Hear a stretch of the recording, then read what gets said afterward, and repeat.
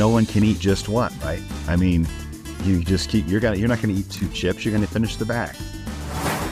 Welcome to the Be Rad podcast, where we explore ways to pursue peak performance with passion throughout life without taking ourselves too seriously.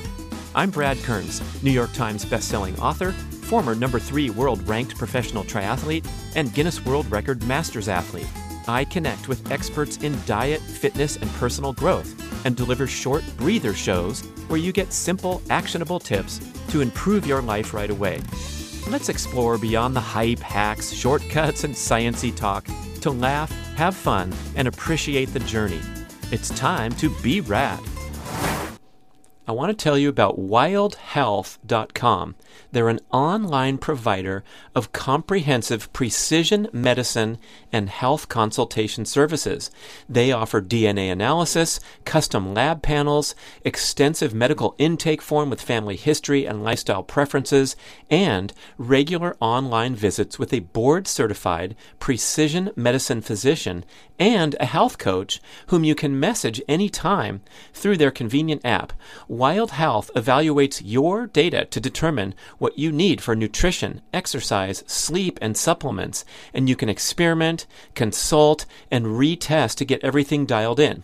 You'll get a cutting-edge epigenetic test of DNA methylation to calculate your all-important biological age and have fun lowering your age over time instead of following the mainstream path to accelerated aging.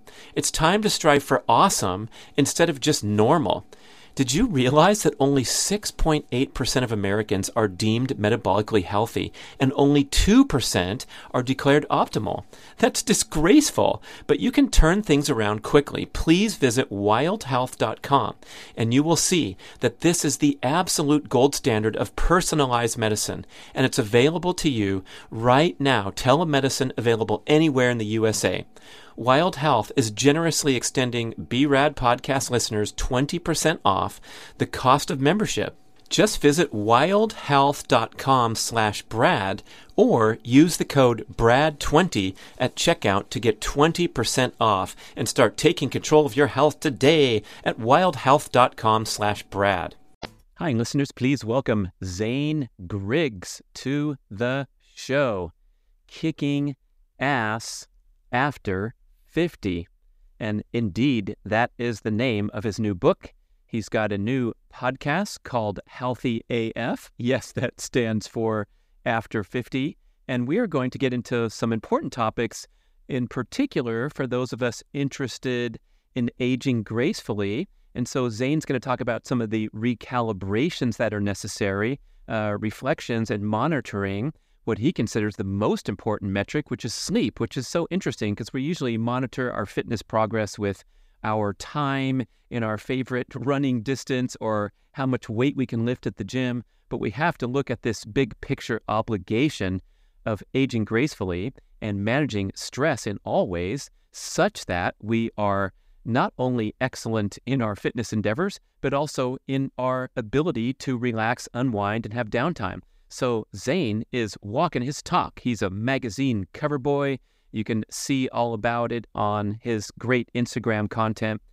His podcast is pretty hard-hitting, and he comes out of the gate with a series of shows that are just him in narration form, taking to task the pillars of conventional wisdom that have destroyed our health over decades. So he has some choice words for the food industry, the pharmaceutical industry, and I like people fighting this battle. But as we start the show, he sets some important context that the infighting that's occurring in the progressive health movement is kind of silly, which I would tend to agree. I think we all need to unite and realize that the major enemy are the marketing forces and the habits that we have built around processed foods, inactivity, sedentary patterns, overly stressful lifestyles, addiction to technology, and so forth. So I think you're going to get a nice, easy to follow conversation that will help you prioritize your daily behaviors effectively. It's not going to get overly scientific or confusing or over your head. It's just a guy who's been working with clients for decades as a personal trainer. He's based in Nashville, Tennessee. He moved there before it was cool to move there and has been working with peak performers, executives who aspire to not only excel in that narrow area of life that is career, but also to enjoy themselves along the way and keep their fitness and their health and their cognitive peak performance all humming along nicely. So, and I also think you're going to appreciate how Zane describes his journey of constant reflection and recalibration. In particular, he was a huge enthusiast of the popular restrictive diets of the day, fasting, low carb, keto, and realized, especially as an extremely fit peak performer working really hard in the gym and with his fitness endeavors, that it's very easy to stack too many stressors, overdo it, and suffer adverse health consequences, in particular, your sleep patterns. So I love how this conversation is evolving in the ancestral and progressive health space, that we have these wonderful tools such as restrictive diets that can deliver instant and validated results, but we always need to zoom out and look at our stress factors in the big picture in order to not push ourselves too hard and over the edge into unhealthy practices in the name of checking all the boxes and being super healthy and fit and organized and focused. Zane Griggs from Nashville, Tennessee. Here we go. Zane Griggs, kicking ass after 50. And yes, that is the title of your new book. So I'm so enthusiastic to discuss this subject that, of course, I have great passion for. And you listeners, if you're under 50, you all better listen up. And if you're over 50, y'all better listen up. So we got some issues to handle. We got your positive energy, your cover boy on the fitness magazine, and the great Instagram content. So I can't wait to get into it. Thanks a lot for joining us. Oh, thank you, Brad, for asking me on. I really appreciate it. This will be fun. So I found out you're from Nashville, and unlike all these super cool people who have moved there in the last 2.5 years, you stake your claim a long time ago. So tell us about your journey going from the West Coast and then a long time immersion in the fitness industry, and then what you've been doing lately. Well, wow, that was quite a ways back. So about 98 or so, I was grew up in California. I had traveled around a bit. I was there. I need to start over, and I wanted to go somewhere where I could make a living and still hang on to it. So I had a buddy invite me out to visit Nashville. What am I doing? Nashville? I'm not a musician. Why would I go to Nashville? But I got here and I loved it, and it was like this very entrepreneurial city, great place to network and make things happen. Everyone's just kind of really grooving and connecting, and it was a little bit smaller town, easier to connect back then than it is now. It's really grown up a lot. But I was just getting into fitness as a personal trainer. I'd been important part of my life for many years at that point, for 10 years or so. And I wanted to just do something I was passionate about. And so I'd been doing a little bit in California, and I came out here and just kind of started. And that's when I really started digging in and think, understanding more about low carb dieting. And then maybe in 12 years or so, experimenting with some intermittent fasting, and really found that, those kind of tools were helpful for people who want to reverse disease, but they're also part of my own life. They're also part of my own practice. And because I want to be able to, teach from experience, and then really connecting in the last few years around the animal-based community, just trying to get everybody to connect who understands that people who, the guidelines we've been handed by our government, they don't work. And vilifying animal foods, vilifying low carb diets as if they're dangerous, or keto as if it's dangerous, those kind of even fasting considered dangerous. Many thousands of years of this practice in cultures all over the world, and suddenly it's dangerous. There shouldn't be any infighting in those of us in the alternative health who are trying to help people. We need to be a community that supports each other and understands our enemy, our true enemy, our pushback is these false ideas that are leading people in the wrong direction, that are really been codified by our federal government and paid for by processed food companies, all their money behind the research in academia.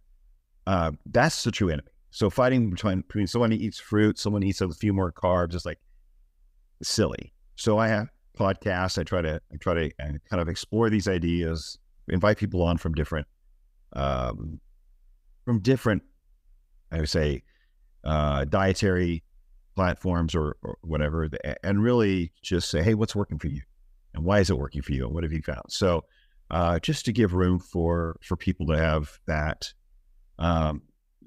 the real play and like what works best for them, but within like a whole food setting. And that's where I, not to try to get too dogmatic about a particular dietary, set group of small parameters. And that's where I am now, and finding even more so as I get older with the, AF, kicking ass after 50, healthy AF, things change even more so as you get older, as you've probably found out. You can't handle as much stress, certain stressors when you get older. Like you go to, at 50 is very different than 40. And you need to let yourself change and modify your lifestyle in order to accommodate where you are right now and what your body's needs are, and not be so tied into a dogma that you're not paying attention to what your body's telling you, what the feedback you're getting from your body, and in regards to your health. And that's real. I'm right in the middle of that right now. Really experiencing that over the last I'd say 3 or 4 years. Experiencing what? The changes and the variation. Yeah. Where I couldn't really, push the needle as much with fasting and fasted workouts and staying low carb without seeing some downside when I was overdoing it. Like I was really pushing it to the point that I was overtraining. My sleep wasn't so great. My blood work was showing high sex hormone binding globulin, showing up which is a result of stress and high cortisol levels. And so I realized, okay, all these things are good when used in the right context. They're great tools for reversing disease. They're helpful for, autophagy, for creating a certain degree of stress, just like a workout is, right? But they can all be overused. And if you're putting them all together, you have to consider the context of the entire environment around your workout, how it's affected by your diet, how that affects your sleep, and then where you are in your life with work stress, family, relationships, all those things create stress that we have to manage. And if you're pushing the needle on all of them too far, you're going to feel that your body's going to push back and say, we can't handle all this. It's going to try to shut you down and say, hey, slow down, put on the brakes. You're overworking us. So I think you found something similar in your experience. Yeah, you open up an important context here, and the individual variation. One of the variables is your six-pack, man. So if you're using these, and I love how you call them tools, which is a great characterization of the popular dietary and fitness. I guess we can call everything a tool in the toolbox. But when you start overloading, and you're already lean, fit, active, healthy, and energetic, and the research shows this, especially with the ketogenic diet, it benefits people with metabolic dysfunction vastly more so than someone who's already metabolically healthy. And I think there's been a lot of great success with people who are, trying to recover from standard American diet and living practices. And there's also been a lot of success with people going for that last 5 pounds. And I'm sure in your career as a trainer, you have people walking in the gym who are very enthusiastic. They watch what they eat, they work out, they just want to optimize and go from level 8 to level 9. And that's where these tools, again, can come in handy. But another thing you said going back is that, we're doing infighting, we're debating the particulars, we're splitting hairs, we're obsessing and possibly bringing on more actual stress in life because we're so keyed up about all these things.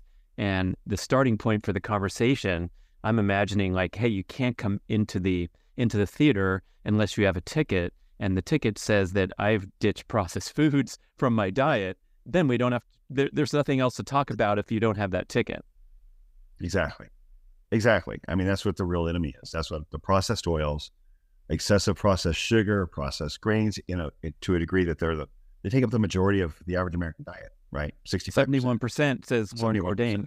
Okay. Like, holy crap. 71% of foods that didn't exist in Paleolithic times. And Andrew Weil says that 20% of all the calories in the American diet are from soybean oil alone, not to mention the other oils that you list on your Instagram so we can all keep track. And so it's, it's such a disaster that really any departure from mainstream is going to deliver huge benefits.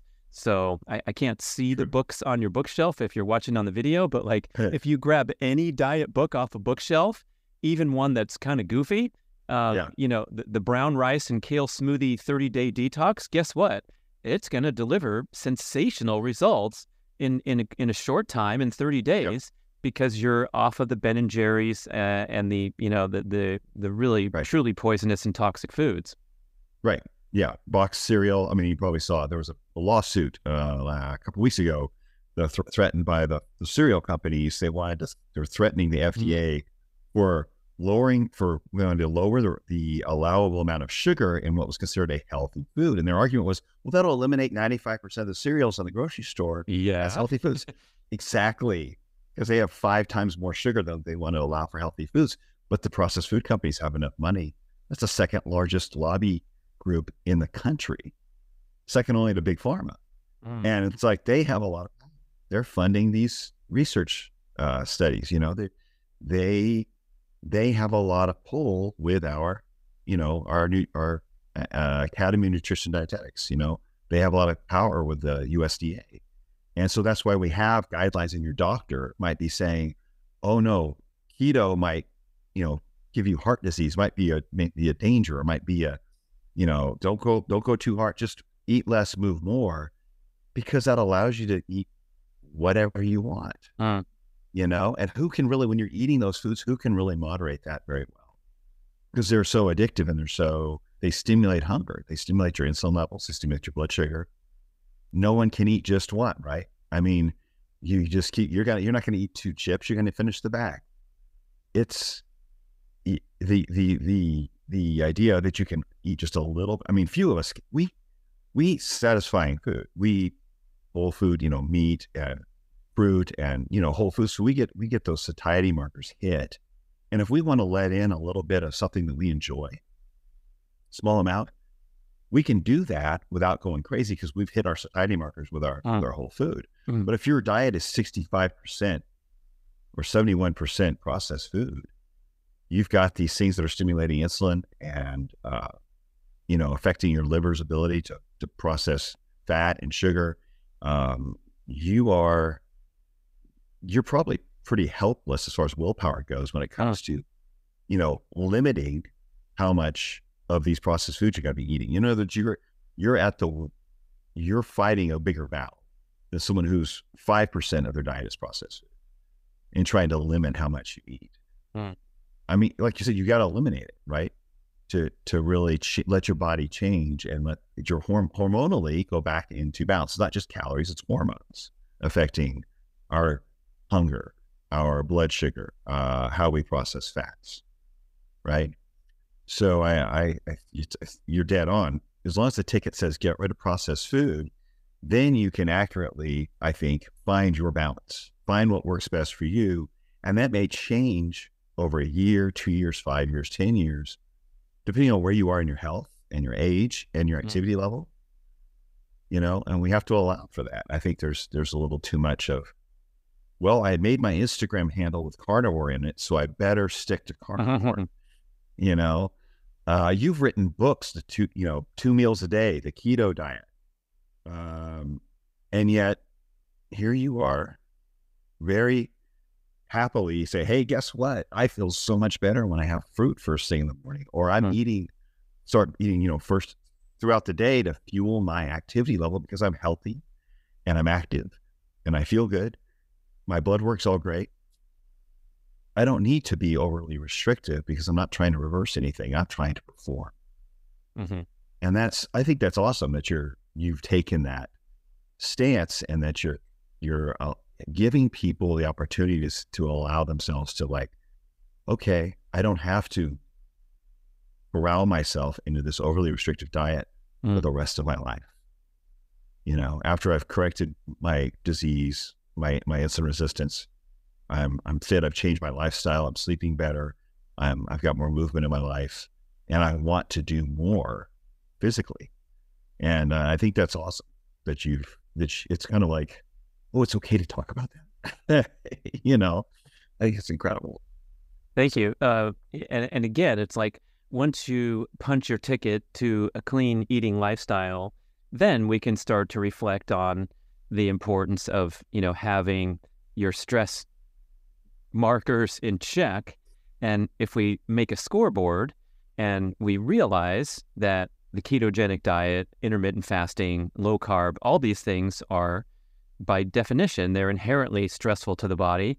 That's the mechanism by which they deliver the benefits. So when you're in a fasted state, your anti-inflammatory gets boosted, your immune function skyrockets immediately. The amazing cellular repair process of autophagy is upregulated because you're not eating. That's the body's response to the perceived stressor. And, the same thing happens when you're lifting heavy weights or doing a sprint workout or going long on the weekend.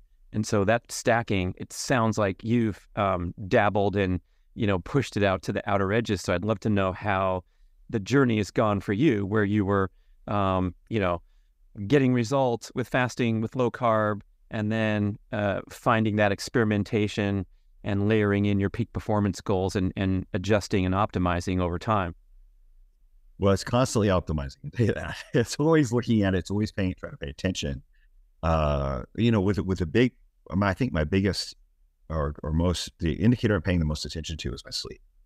And I'm monitoring it with the Oura ring. I'm saying, okay, am I getting enough deep sleep? Why not? Was my sleep disturbed? Was I waking up in the night? Like, is cortisol suddenly shooting up at 3 a.m., waking me up?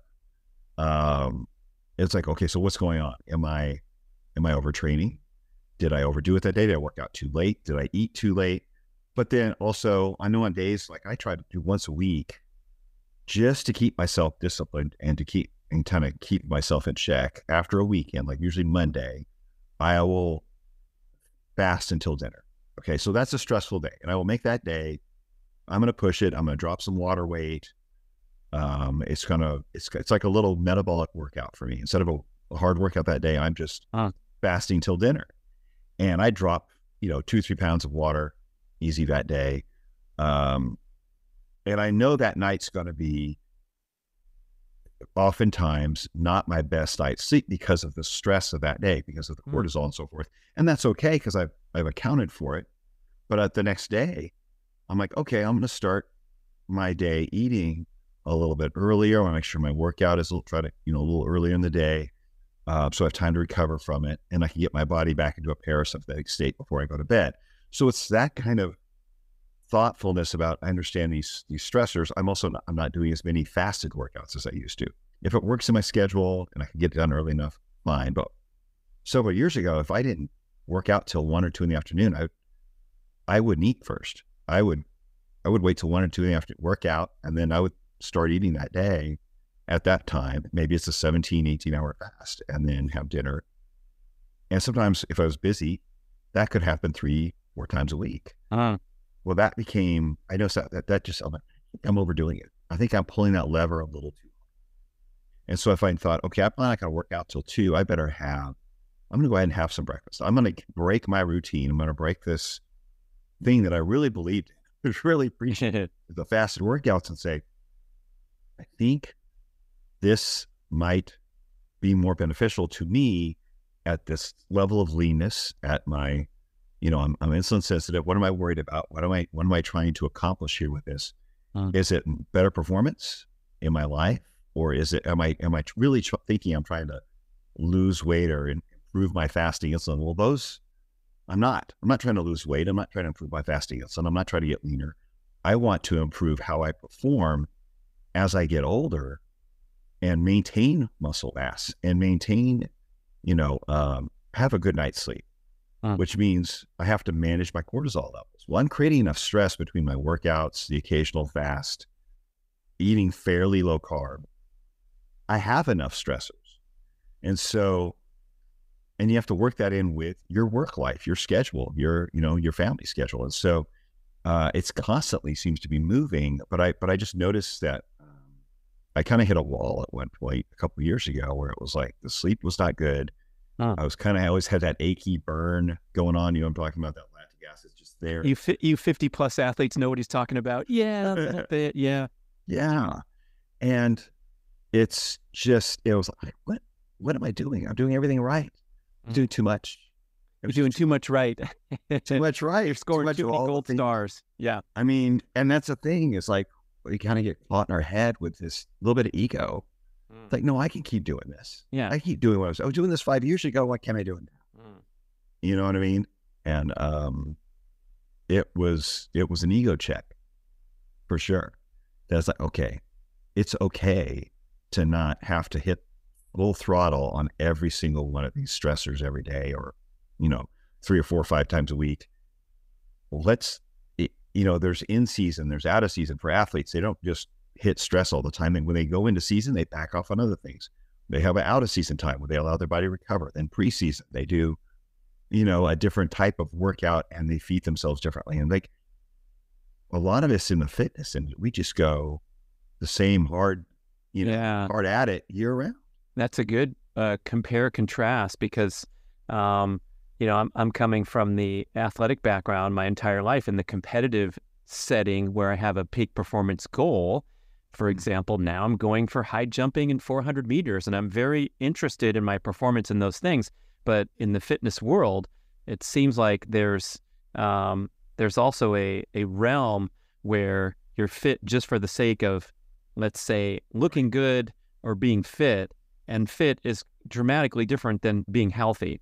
But for a competitive athlete in the major sports or in track and field, if you're not healthy, you're going to fall apart. But if a fit person still has a six-pack when they're disastrously unhealthy, and we know now that the information is leaking out about longtime CrossFit enthusiasts, that saying where you can tell a CrossFit person from across the parking lot, but then you can tell them up close because of all the scars from the surgeries on their shoulders or knees or whatever.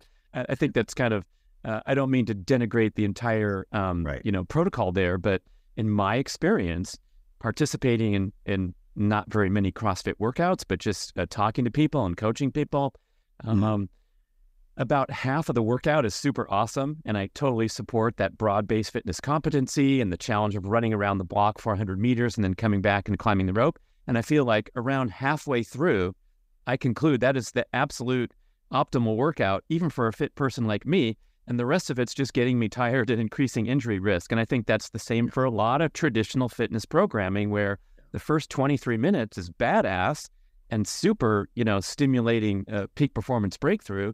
And then for some reason, you can maybe come in as a trainer. Are you trying to earn your full dollar amount for the hour? So you got to work the person hard until the hour's up. Yeah, exactly. And that's kind of like people almost expect to be dragging out of a gym or out of a session. And then maybe if that's their only 1 or 2 workouts a week, different. Maybe that's a problem as well. It's like, what else do you do? And just when you're babysat by a trainer, you're not even active.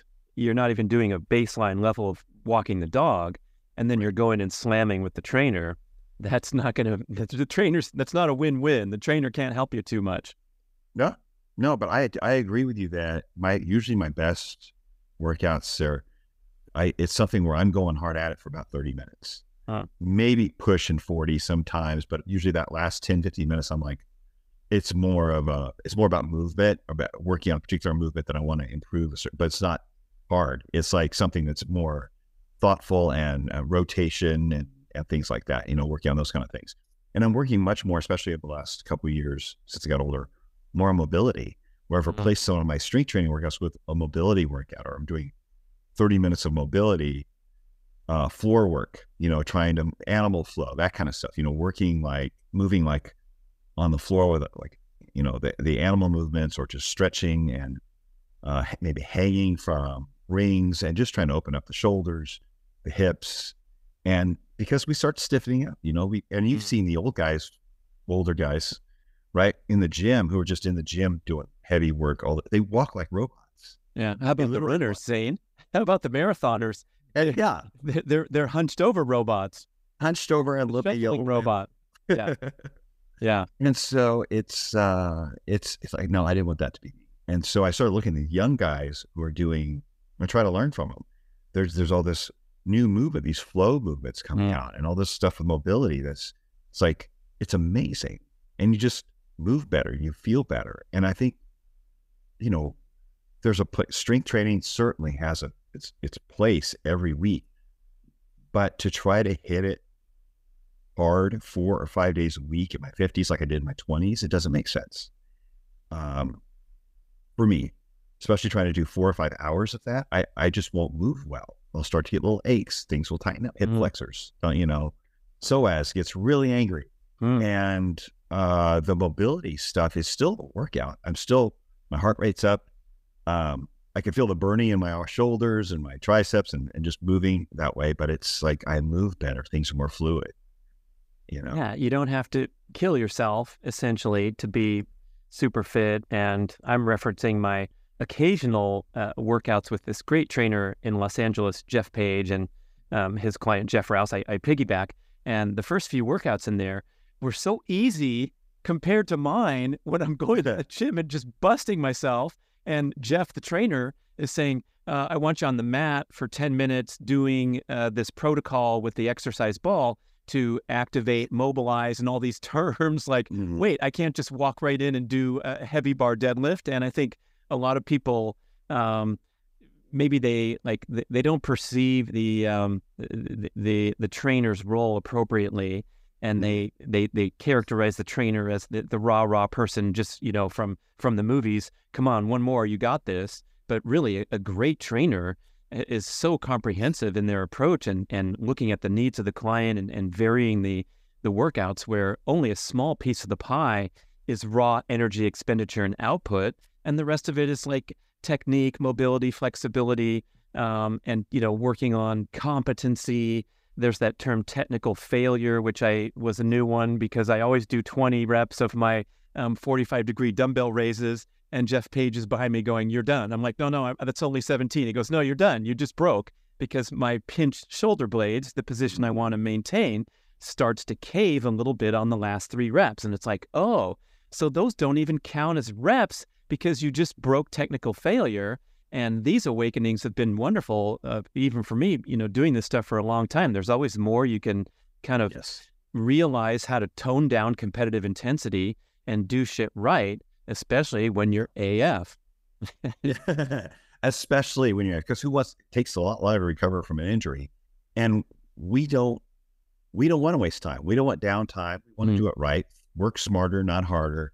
And that's what it really is about. It's avoiding injury and being able to recover becomes much more of a focal point the older you get. Recovery is like the gold. And also, I've been an elite athlete myself back when I was young, and of course you could get away with a lot more. But when you actually study the elite athletes and look behind the curtain and, realize what's going on, they are so genetically talented. They're so well trained. However, they never, ever bury themselves in training to the extent that the average CrossFit enthusiast will. And so you can look up Elaine Thompson's workout on the internet or Eliud Kipchoge, and they're like, wow, they trained so incredibly hard. But for them, it's like the average person doing, 5-second wind sprints and then walking for a minute and doing 4 of those, and their workout's over, comparatively speaking to how much, stress that prompted on the body. Same with Kipchoge. His easy day is 18-mile run at 6-minute pace. And you're like, whoa, what? At altitude? Holy crap. But guess what his marathon pace is? Oh, it's 4 minutes and 32. So he's going a minute and a half slower than his marathon pace, which for the average marathon runner is going to mean you just went down to a brisk walk instead of a jog on your easy day. So we don't even reference this beautiful example of the elite athletes correctly because we fail to adjust for these variables, like they're more genetically talented than you. They have, more capability for stress, and they're not even stressing themselves as much, even though they have higher capability for stress. Right. They're training at 70 or 80% of what they can actually. Yeah, and you're like, accomplish. wait, 70 or 80%. I'm making these calculations when I go out to the track because I have a tendency to overdo it because I get pumped up, I get excited, I feel great at the time. Then the next day I realize when I'm limping through the house, oh shit, I might have overdone it a little bit. But it's like, if you take your best time, or I guess in the terms of weightlifting, you take 80% of your single rep max, you're looking at quite a modest effort. And it's hard for the average competitive-minded person, type A driven person, to think, what am I doing in here, especially paying this guy to watch me as I do deadlifts with 175 pounds instead of 240 or whatever you're good at, Right. Right. Exactly. And that technical failure, I think, point is something that is totally overlooked when people think failure is when your legs are shaking, can't stand up, and function. It has to be functional, and I think as the older we get, the more so we have to think about functionality. What is this really helping me do? But I do like your comparison to athletes. They train the amount they need to train to help performance for a particular sport or activity, and then they judge their performance or they judge their success based on the performance in the activities, not judging the performance in their training as far as in the gym with the weights it's more about, okay, well, how does this facilitate better performance in my sport or in my given favorite activity? If you don't have that, how about in your life? So we have to look at what are your performance indicators, whether that's your sleep, it's your mood, how well you're doing at your career. Are you run down when you're going to work because you've been pushing it too hard? Or are you hitting that work, your business like an athlete? Are you hitting it with that full throttle? Because that's where do you want to perform? I don't think the gym should be the place where we ultimately judge our performance. Hey, ladies. You may have heard me talk about GainsWave treatment for improving male penile vascular health and sexual function, and maybe you thought, hey, what about my needs? Well, GainsWave has got you covered with a revolutionary new treatment protocol called GainsWave for Her.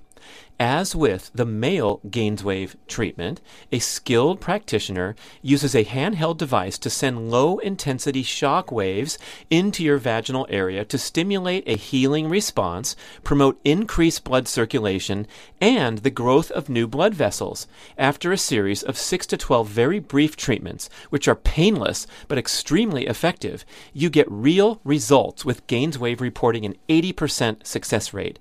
Some benefits. You will revitalize your intimate relationships with heightened sensation and arousal and enhanced pleasure and satisfaction. Don't contemplate invasive procedures or uncomfortable medical treatments. Regain confidence and reclaim your sexuality with GainsWave for Her. You visit the website gainswave.com, GAINSWAVE.com/Brad to find a practitioner in your area. You complete a series of treatments, and the beneficial effects will last for a long time, especially if you eat and exercise well to promote overall vascular health. It's a tune-up for your equipment, so please visit gainswave.com/Brad to find a practitioner in your area and take advantage of my special promo that you'll mention when you find your local practitioner. Buy 6 treatments and get one free. And unless you're going for the pro powerlifting, right? But I mean, if that's your sport, then judge it for your sport. But I mean, even those guys take time off where they're like working on technique, speed. They're going with a lighter weight to move. Like how quickly can I move this? So they can't. Even those guys aren't doing 1 to 3, maxing their 1 or 3 rep max every time they go in the gym. They might do that, periodically, but then they're doing, what's 80% of that? And let's work on speed. Let's work on form. Because if they're hitting 1 rep max at their top end, 100% every single time, they know they're going to overtrain. They know it. But that's what the average person does when they go in the gym. They hit maximum level every time they go in. And over time, they do that. If they get that going often enough, they're going to overtrain or injure themselves, like you said. Yeah.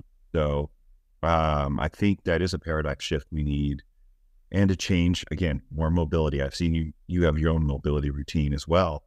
That's, you shouldn't underplay that. People shouldn't think, well, that's just stretching, or that's not really a workout. That doesn't count as my activity. No, that counts. That counts. I mean, I would say you make that count. You had to shift time. You had to make time for that. You had to make energy for that. Correct. I mean, Yeah, I think one big adjustment in the older age groups here is that I'm doing so much more under the radar type of activity and much fewer badass workouts where I'm going in the gym and kicking butt and shuffling out. And those feel good to the ego. They give you that boost of endorphins, so you're in this pain-killing euphoric state after pushing yourself. And again, the harder you push yourself, the more endorphins are flowing, the more you're going to be on this chemical high afterward. However, the consequences are much more severe. So I continue to make this mistake today where I dialed it up a little too many notches, and then I experience, maybe it's a 3-day, delayed recovery, or in the case I had foot surgery last November, as the listeners are probably aware of. And so I look at that with, a big giant L on my forehead, like, you idiot, you obviously overdid it, because you don't go into the surgical room unless you made mistakes in your training protocol. And my mistake was going to the track and feeling great because it's so fun to push yourself and challenge yourself and set goals and time yourself. And I thought I was doing fine, because at the time when you get inflamed joints and connective tissue, they feel fine, even if they were a little achy and creaky beforehand. So now, like, one of my new insights, you're talking about sleep as a metric, and I want to talk more about that, but like, one of my insights now is, like, when I get out of bed first thing in the morning and walk down the hall, that is my most important assessment of joint connective tissue function and status. Not 27 minutes into my morning routine when everything feels fine and is warmed up and my stiff lower back is now, feeling okay. And boy, that's kind of an awakening. Dr. Galato said, quote, "The tendons fool you when they become inflamed," end quote. And I'm like, holy shit, of course they do, because every time I went to the track and worked out, I wasn't having this horrible aching heel. That was only the next morning after my workout where everything warmed up and felt fine. That's true. Yeah, once they warm up, all the fluids flowing in the joints and everything's warm and blood flow's going. Yeah, it covers up the pain by necessity. It's like survival, really, for if you were, a human trying to, like, catch food or run away from a predator. There was no time for pain. You had to get your thing done, right? But yeah, that morning, like, what did I do now? Kind of question. It's just like, why does that hurt this morning? What did I do in the middle of the night? No, it wasn't what you did in the middle of the night. It's what you did yesterday or the day before that's catching up with you as everything cools down.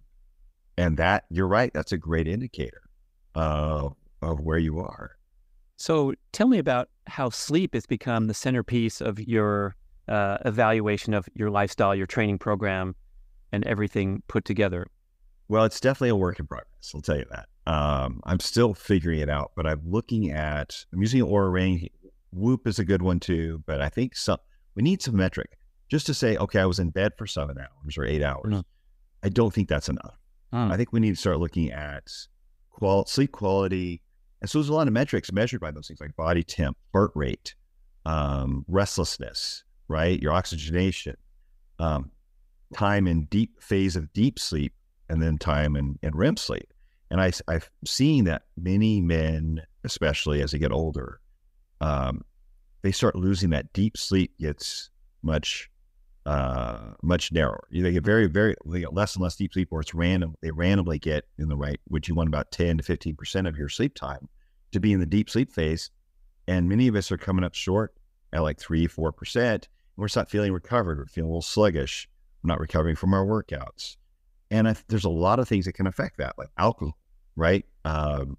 Eating a big meal too late can certainly affect that. Staying up too late, the whole Netflix and, let's just watch one more, and pushing your bedtime back an hour, hour and a half, 2 hours. If that window of time for deep sleep is usually early in your sleep schedule in your night of sleep. So you can disrupt that just by staying up too late. Overtraining can certainly affect that. So I try to judge, okay, why, kind of look at it. What happened? What disrupted my sleep? Have I been pushing the hard workouts too much? Okay, take some time, just do some walking, some activity, light activity, stretching, try to stretch and nasal breathe before going to bed, hot showers, those kind of things to help with getting your body ready for that. And those other indicators like body temp, if it's not getting low enough, if your heart rate is staying too high, all those things, they're affected by what you did that day or maybe the previous days, and they have an effect on the quality of your sleep. And so, since recovery is really the focal point that keeps us moving forward, right? It allows us we can push through it if we want to, but the question is, should we? How are we recovering, especially as we age? That's what's going to keep us out of the hospital, out of the surgical room, keep us moving forward and performing well at our given careers, is our ability to recover. And too often that is sabotaged. And I think we say, oh yeah, you definitely need sleep, but well, how do we measure that? And so it's easy to measure food. We have all these food trackers. Our workouts, it's obvious because we're awake. But when you really don't know how you're sleeping when you're asleep, when you're in bed, unless it's just obvious that you didn't do it. And so looking at these metrics, I'm trying to say, well, what had the negative effect, what had a positive effect? And getting in that parasympathetic state prior to bed seems to be the key, rather than going go, go, go, go, go. And then like some people you keep working, you keep talking about work stuff, taking work calls, working, at your computer, right at the time, 10 minutes before you go to bed, no wonder your brain won't turn on, right? It's having downtime, not putting a heavy meal in your belly, not trying to, have a heavy workout right before going to bed. I mean, you wouldn't do that. We know better than that, right? We're not going to go do deadlifts an hour before we go to bed. That doesn't make, you're pumping your body out. So, but all of these factors, I think, have been underestimated, at least they were in my life. The impact of these factors on our sleep. And so moving my evening meal, making sure I've got that evening meal done by a certain time, making sure my bedtime fits in a certain window, getting away from the phone and getting away from work a couple hours before, work-related activities, at least 2, maybe 3 hours before bed, blue light blocking glasses to try to keep out any kind of LEDs and, just light, the full spectrum light coming into your eyes, limit it as much as possible. Those kind of practices, which would really emulate maybe if we were just, 200 years ago working on a farm. Well, when the sun goes down, you can't do much more work. You might read by candlelight, but you're not going to have a lot of light blazing in your eyes. You're not going to be doing heavy labor. You've been doing that all day. And as you know, getting up and getting some sunlight in your eyes first thing also impacts your quality of your sleep. So get outside, see the sunrise, get walks, get outside in some way to get sunlight in your eyes during the day. And those little things have a big impact in your body's understanding of your circadian rhythm and knowing when to get in that parasympathetic state. But I think in our current lifestyle, especially in the West, where it's very career driven, it's very go, go, go, go. It's the hardcore. It's like, well, I haven't got my workout in yet. It's so 7:30. I think I'll just try to squeak it in now. And then try to be in bed in 2 hours. We're over leveraging these stressors, and it definitely has an impact on our sleep quality. And so I don't say I've got it figured out, but I can certainly tell, like, oh yeah, I overdid it here, and here's the results. Or I ate too late that night, or I was up too late working on a project, and my brain just didn't turn off. So I woke up at 3 a.m. staring at the ceiling with my heart going boom, boom, boom, boom. So it's, again, a work in progress, but I'm paying attention to it. I'm monitoring it, trying to manage it. But I'm finding it more and more important and more as I get older to make sure that that is something to pay attention to so that I can perform well and recover. And it's become more vital to me now than ever, you know. Do you think the technology gives you additional insights beyond waking up in the morning and feeling okay or feeling a little drag ass?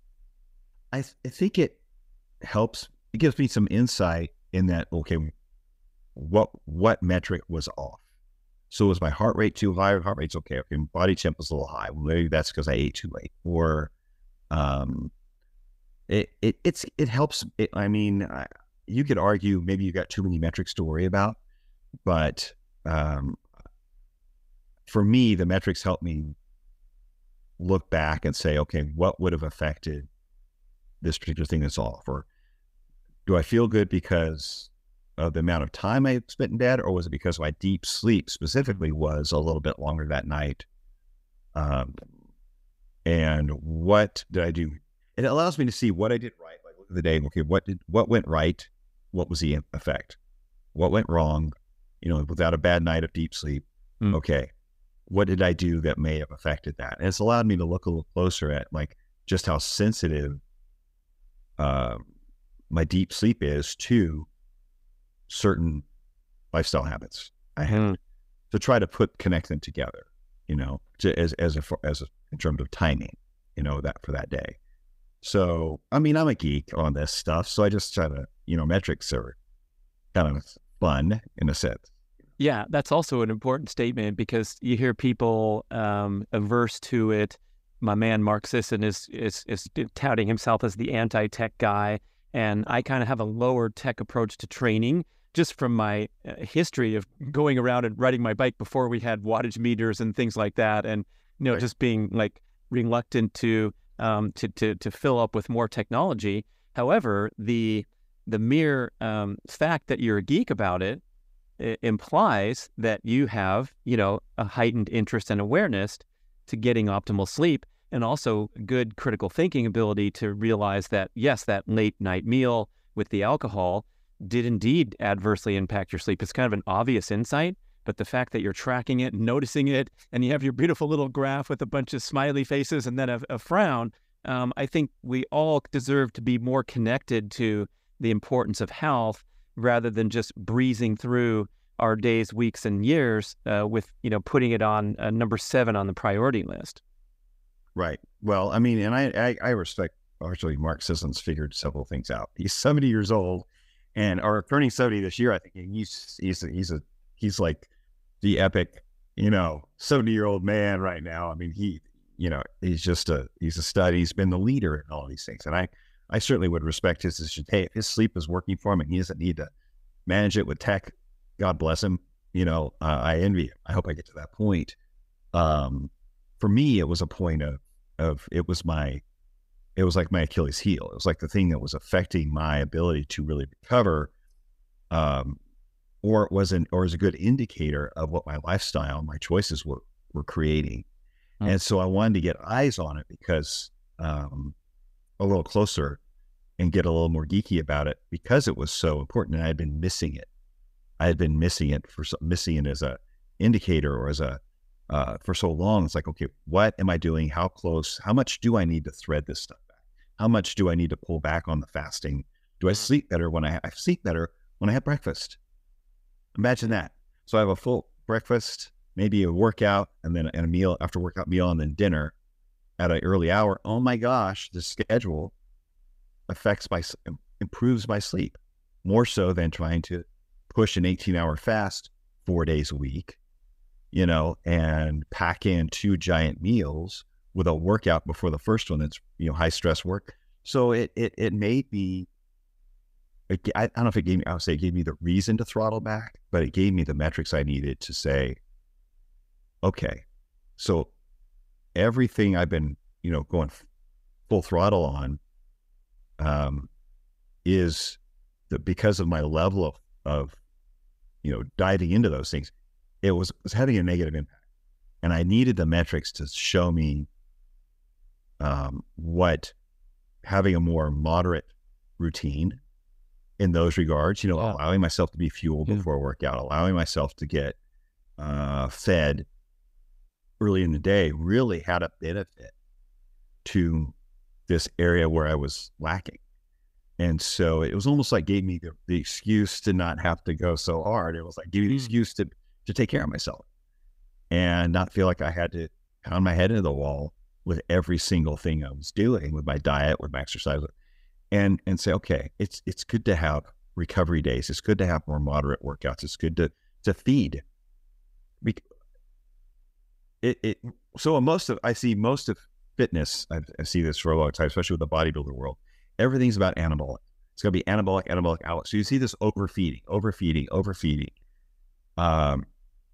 And I've always thought, you know, we can't truly have anabolic response. You need some catabolic in there to create that kind of your slingshot, right? You need to pull back, and then you have catabolic, anabolic. It's a balance. You got to, if you're just fed, that's like, say, high insulin all the time. Well, obviously we know you get ultra growth, you get, you know, tons of growth. Well, that's not always good. You need some time where you have cleanup, you have repair, you have time to kind of clean house, so to speak. And to make making your body more sensitive to insulin, it needs a time when it doesn't have it hitting it all the times. But I was going too far anabolic. And so it's finding that balance between anabolic and catabolic that we all want, where we have the health and longevity benefits from the catabolic state periodically, and then have the recovery with the anabolic and growth and performance. And it's again, finding that balance. And sleep, I just found sleep to be one of my better metrics for determining if I was hitting that balance. Right. If you're just measuring fitness is a fight or flight engagement to see how Exactly. much you can lift the bar up or how fast you can run around the block. And that's not going to be relevant to your overall state of, you know, stress, rest, balance, and long-term well-being, because we haven't checked in on the parasympathetic side and seeing if you're nurturing that. So I like that. You can go track your fitness during the day and then track your sleep at night. And hopefully those things will trend together in a positive nature. They have to. They need to, for sure. And again, I think as we age, it becomes more and more important to pay attention and make sure that's happening. Because, I mean, it's just not, it's not easy. Let's face it, it's not easy as we get older to stay healthy, to stay fit, to have that motivation. And your motivation can be affected. Your mood can be affected if you're run down. If you're constantly running yourself down, it's going to affect your mood. It's going to affect your performance in that workout, your ability to stay focused, your career, your family. You don't want to get moody with the wife because you're working out too much. That's not a good idea. So you have patience. You want to be able to enjoy your life and not just think you have to beat yourself into some sort of submitted fitness, you know, god of some sort. You know, this is not, well, we can't be Marvel superheroes, so it's because we're just pounding. You know, we have to live in these bodies, and we want them to last a while. You know what I mean? And the joints, the nervous system, your hormone, like you said, the parasympathetic balance. Those are all important things to nurture. And as you said, it seems like it's all been about fitness, the gym, muscles, strength, you know, the weight on the bar. That has been the primary metric for so long that I think we're missing what it's really for, you know, which is to perform it on the performance side. And that's your everyday life. How is that affecting how you engage with people and complete and finish your goals for your life on a regular basis? And I think about, I mean, there's a lot of people who are completely neglecting their fitness, and they may be looking at us thinking, those people are crazy. They're just beating themselves up. Yeah. But if you think about getting yourself in a healthy state in your 50s and 60s, what that would do to your career, what would it mean financially or personally to add 10 more years, healthy years to your career life when you're at the peak of your career, when you're at the point of your life you have the most wisdom and insight and experience, and yet your body's falling apart, Yeah. and you can't put it to work. You can't leverage that. Mm.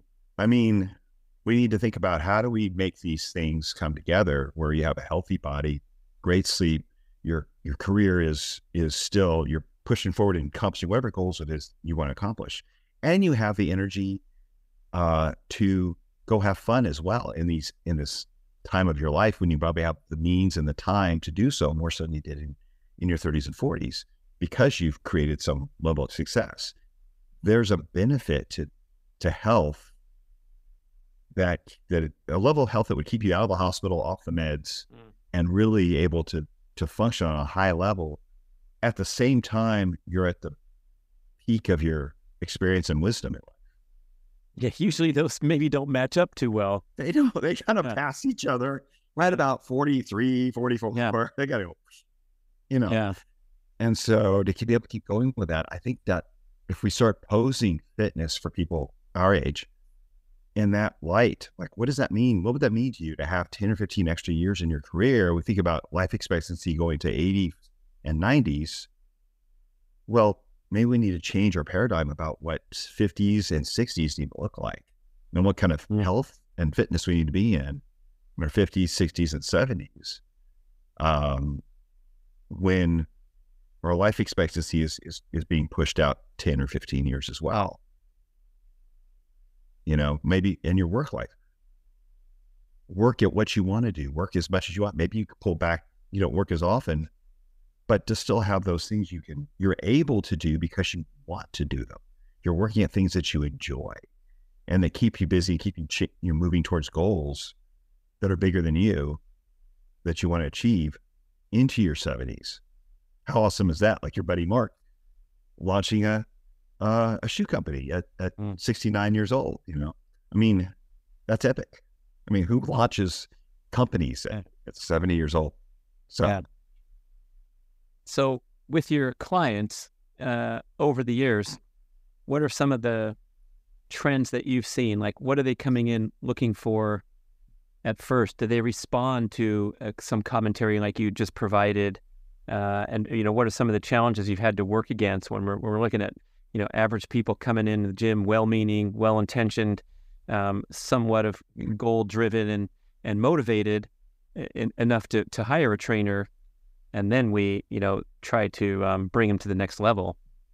Yeah, making some lifestyle changes is often difficult because, especially depending on the level of fitness, but many times they have they're at a point in their career. Many of them are successful. I go to a lot of people's homes, so they have a home gym situation. They are experiencing that. They want to keep going their career, keep charging hard, but their body's starting to pull back, and it's changing their diet, maybe pulling back on the alcohol, those kind of things. I mean, they're willing to put the work in to do a workout a couple times a week, and then maybe add some walking in, maybe some moderate activity. But I think diet and lifestyle where they're like, you know, they've been having fun, right? They've been enjoying this time in their life. They have a little more means, a little more time, and they can afford, you know, a little bit of you know, better food, better wine, that kind of thing, more fun time, having a little more fun. And it's understanding that, you know, they can still enjoy their life without having to have everything such a, you know, rich level of, you know, indulgence, you know.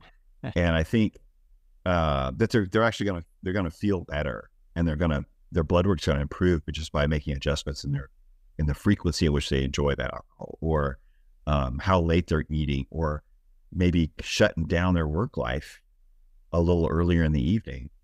So they're not on the phone 15, 16 hours a day trying to close deals. It's like, you know what, how about, can you still be successful and keep it to a 12-hour day? Maybe, you know, I mean, that's, it's those kind of habits where what got them there. So the level of output and the work level that got them to that point of success, has become a habit. And it's kind of like how we might've been with fitness. You have to allow ourselves to throttle back a little bit, and understand that that level of stress at some point is going to catch up with you. and it's causing increased cortisol levels. That's gonna affect your heart. It's gonna affect your insulin levels. It's gonna affect that visceral fat building up under the belly. And that alcohol, yeah, you cannot drink like you did when you were 35. You're gonna have to scale back. That's affecting that visceral fat, cortisol levels. It's your sleep, and there's those reality checks where it's hard, sometimes hard for them to understand as well. They want to just go in and do a workout and feel like that's going to fix it. And you really need to take a complete lifestyle approach where you're looking at, you have to prioritize your sleep schedule.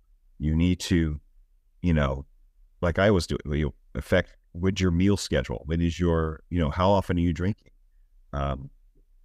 Getting away from work a few hours before bed to let your body calm down and get a parasympathetic state. That's being much harder as we get older, so it's accepting that your age has an impact, and these things you've accustomed to, they brought you this level of success that for the last 15, 20 years, maybe that level of work isn't benefiting you right now. It might benefit your bank account, but it's not. You're being so gentle, kind, and loving. You're hitting these guys with their reality insight, dude. Wake up. It may not be benefiting you, possibly not. Yeah. Your body's pushing back. Let's look at your blood work. Look at that gut hanging over your belt. That it's unnecessary to be there at 55, 65 years old. We know this because there's healthy people in those age groups. You don't have to. You can still be successful, and work hard without being unhealthy in your 50s and 60s. We know that now. That way may not have been the model or the paradigm in the 70s and 80s. But it is Welch.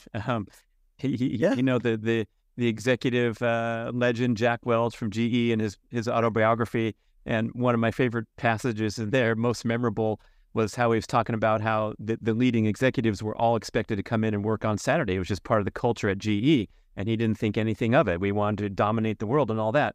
And he says, I missed out on a lot of life experiences due to that, corporate culture.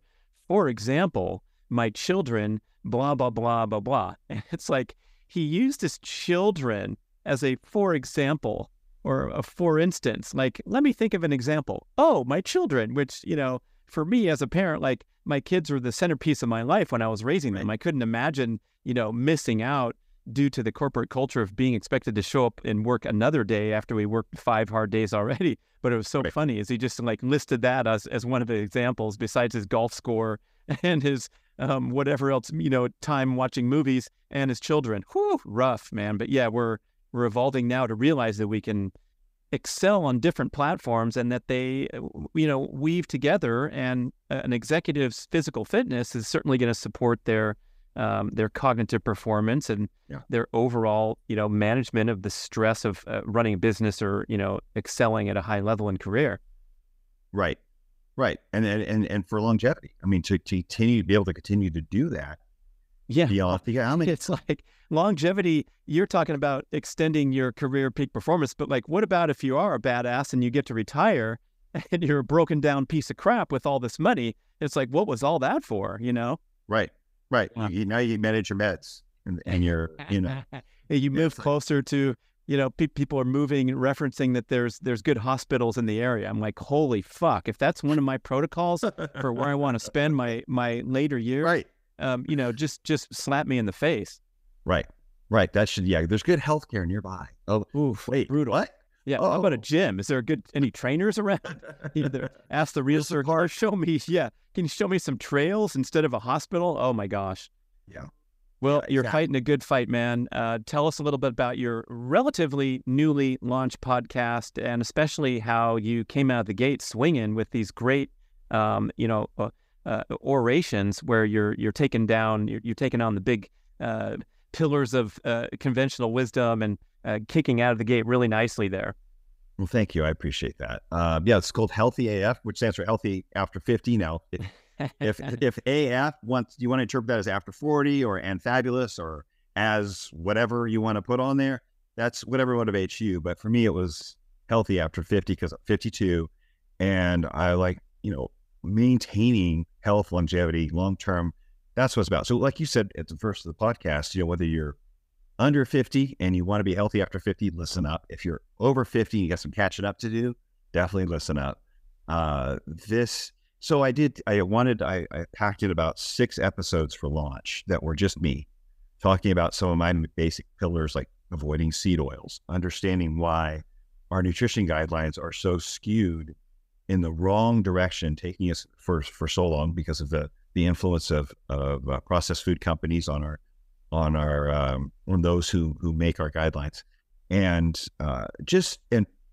movement, sleep, diet, those big 3 pillars. If you can manage those levers, you don't have to tinker too much. If you get those 3 things in line, you're 80% towards perfection. I mean, you really have, those are your biggest levers. So I want to come out with some kind of basic rules, or I say rules, but mantras that I follow, and then make them how they work for you. They have to fit into your lifestyle. And that's why I did do the one episode, as you mentioned, about let's just avoid processed foods, stick to whole food, and understand who the real enemy is, and be on the same side.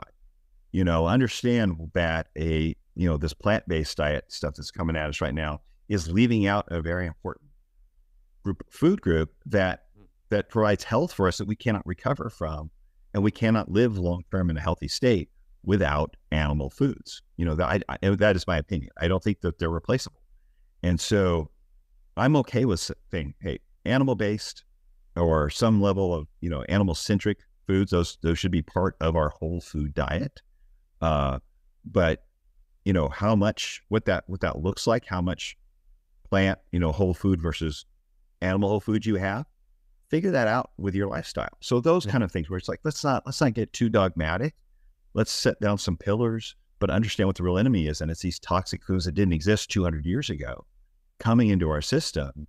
And that's where we've seen the changes in metabolic disease over the last 100 years, starting, 1911 with Crisco and moving on to soybean oils. And then we see the beginning of heart disease showing up in our Western culture over the last 100 years. We see diabetes starting to get tracked, not until the 50s. We didn't even have evidence of type 2 diabetes until the 30s.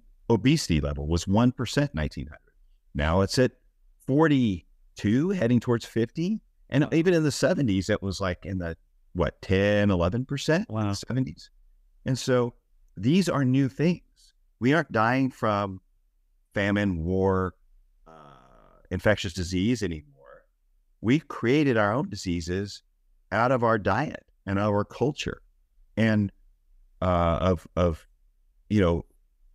quick, easy food, highly processed food, restaurants using these processed oils. And we have to call out what the real enemy is here, and not think that a calorie is a calorie. We can just scale back on the amount that we eat, but what we choose to eat is, kind of just depends on the calorie count. That's led people in the wrong direction for at least 50 years now. And so that's what I kind of came out of the gate swinging with. And I'm looking forward to having more guests on. I want to have you on for sure. Love to. Because again, I'm seeing a lot of people responding who are in their 30s and 40s to the healthy after 50 message, because they want that. They know they got to start now in their 30s and 40s if they want to be truly healthy when they hit 50, keep going. That's not something, it's not really easy to turn that around once you're in your 50s. You're much better off starting that lifestyle ahead of time and just cruising into 50 with like, okay, I'm making some minor adjustments to adjust for age, time, recovery, right, and tinkering like you and I are. Because we've had a lifestyle that was focused on our health. And even for us, we have to make changes. We're still learning.